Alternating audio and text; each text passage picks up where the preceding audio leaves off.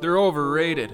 This guy's a future MVP. They need to blow it up. Pay this guy. The regular season matters. He's mediocre. Your opinion's wrong.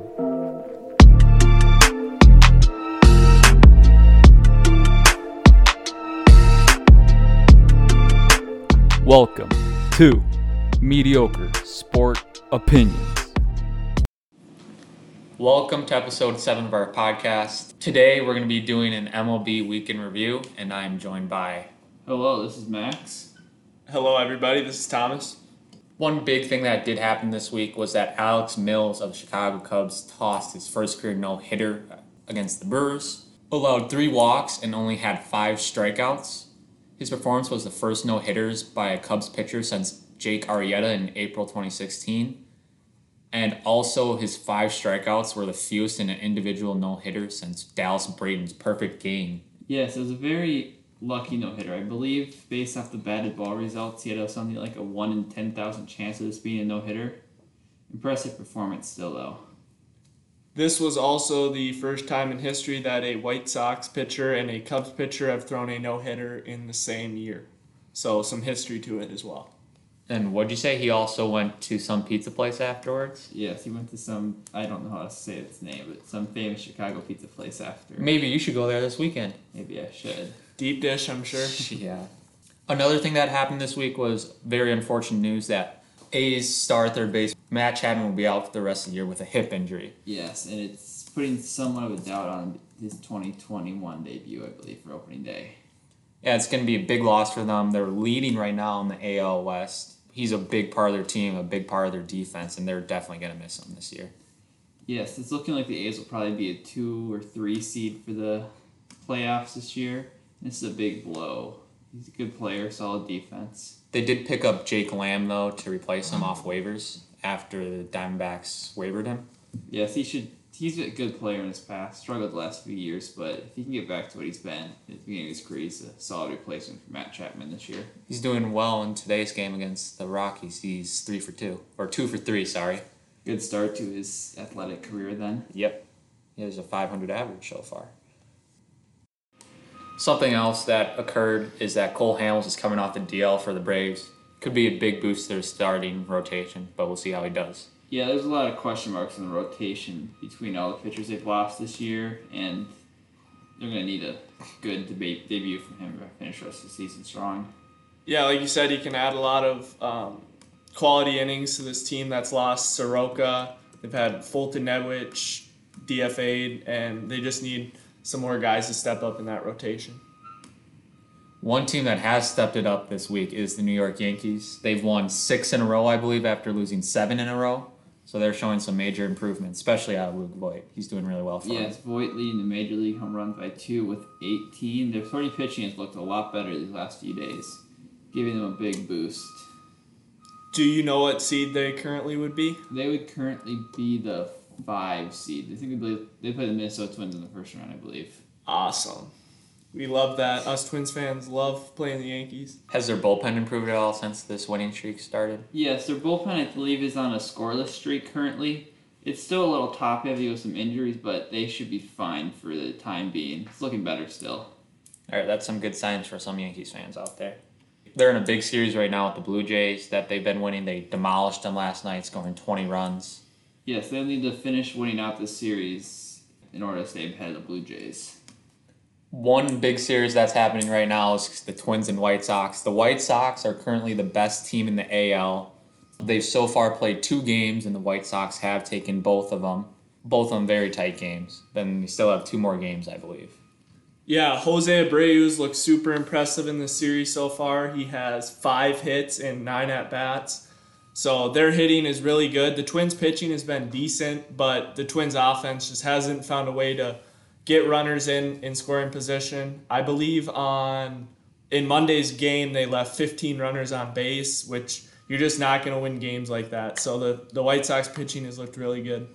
Yeah, it's put a lot more confidence in the White Sox pitching heading into the postseason, making it look like much more like a dangerous team. Giolito's going to be on the mound tonight, so that's going to be a pretty tough game. The Twins are going to have Odorizzi, though, as well, but Giolito might shut him out. One thing to note is the Twins have had Giolito's they've taken advantage of when he's on the mound. He's had probably his 2 worst starts of the year against the Twins, so look for them to have another big game against him. Another good thing for the Twins is that Game 4 they will have Maeda on the mound, but the White Sox still haven't announced who they have, but that will be definitely good for them as they're trying to lock up that number 1 seed in the AL.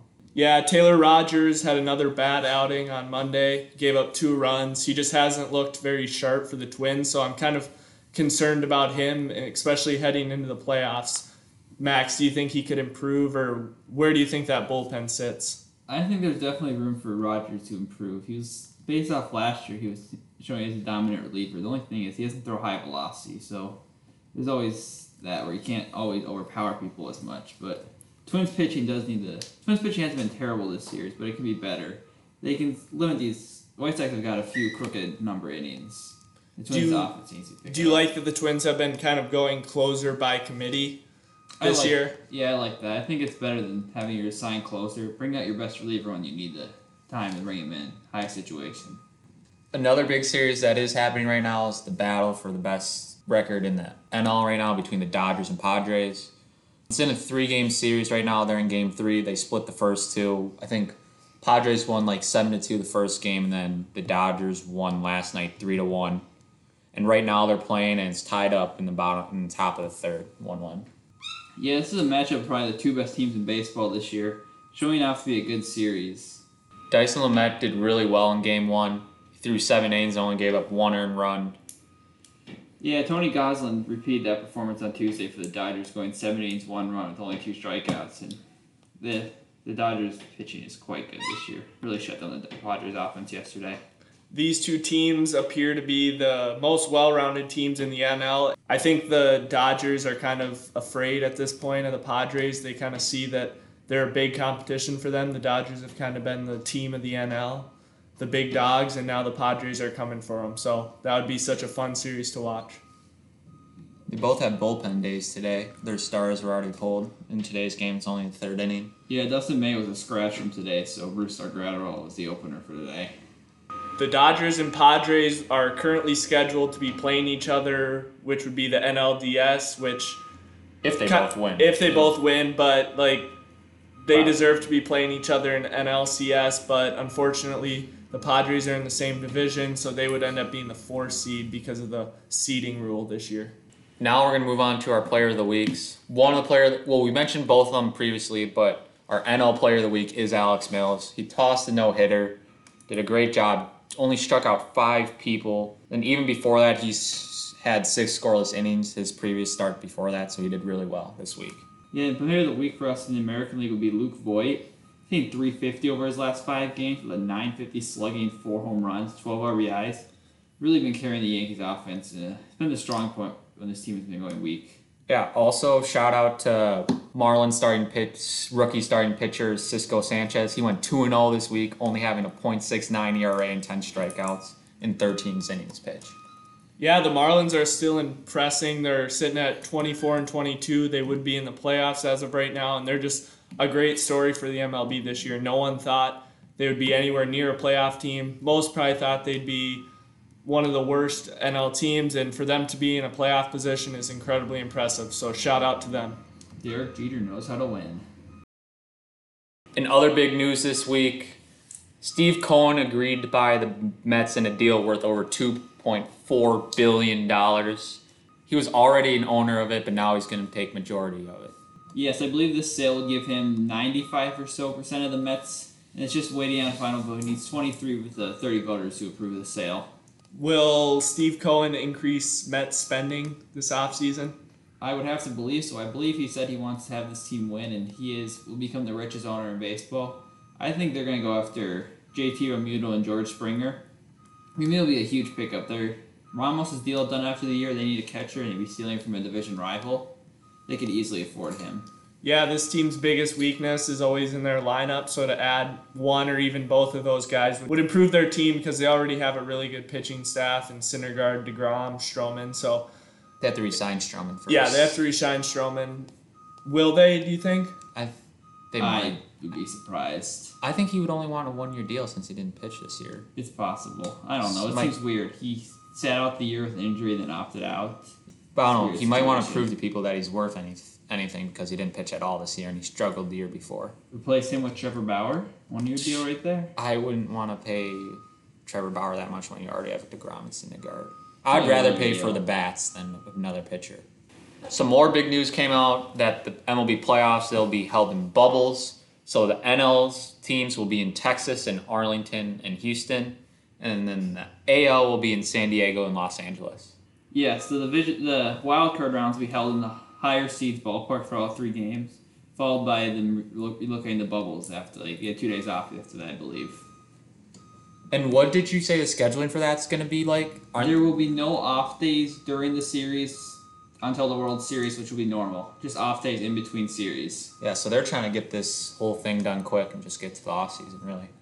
Yeah, I think they would kind of want to keep on schedule to start their season where they usually do, which would be April 1st. So they're just trying to get as many games in as soon as possible. So we'll see if it has any effect on pitching or anything like that. But Yes, this will put a lot more of an emphasis on starting pitching. And apparently the teams did not know about this limited off days in the postseason, which is surprising because I would have assumed that would have a big impact on the trade deadline.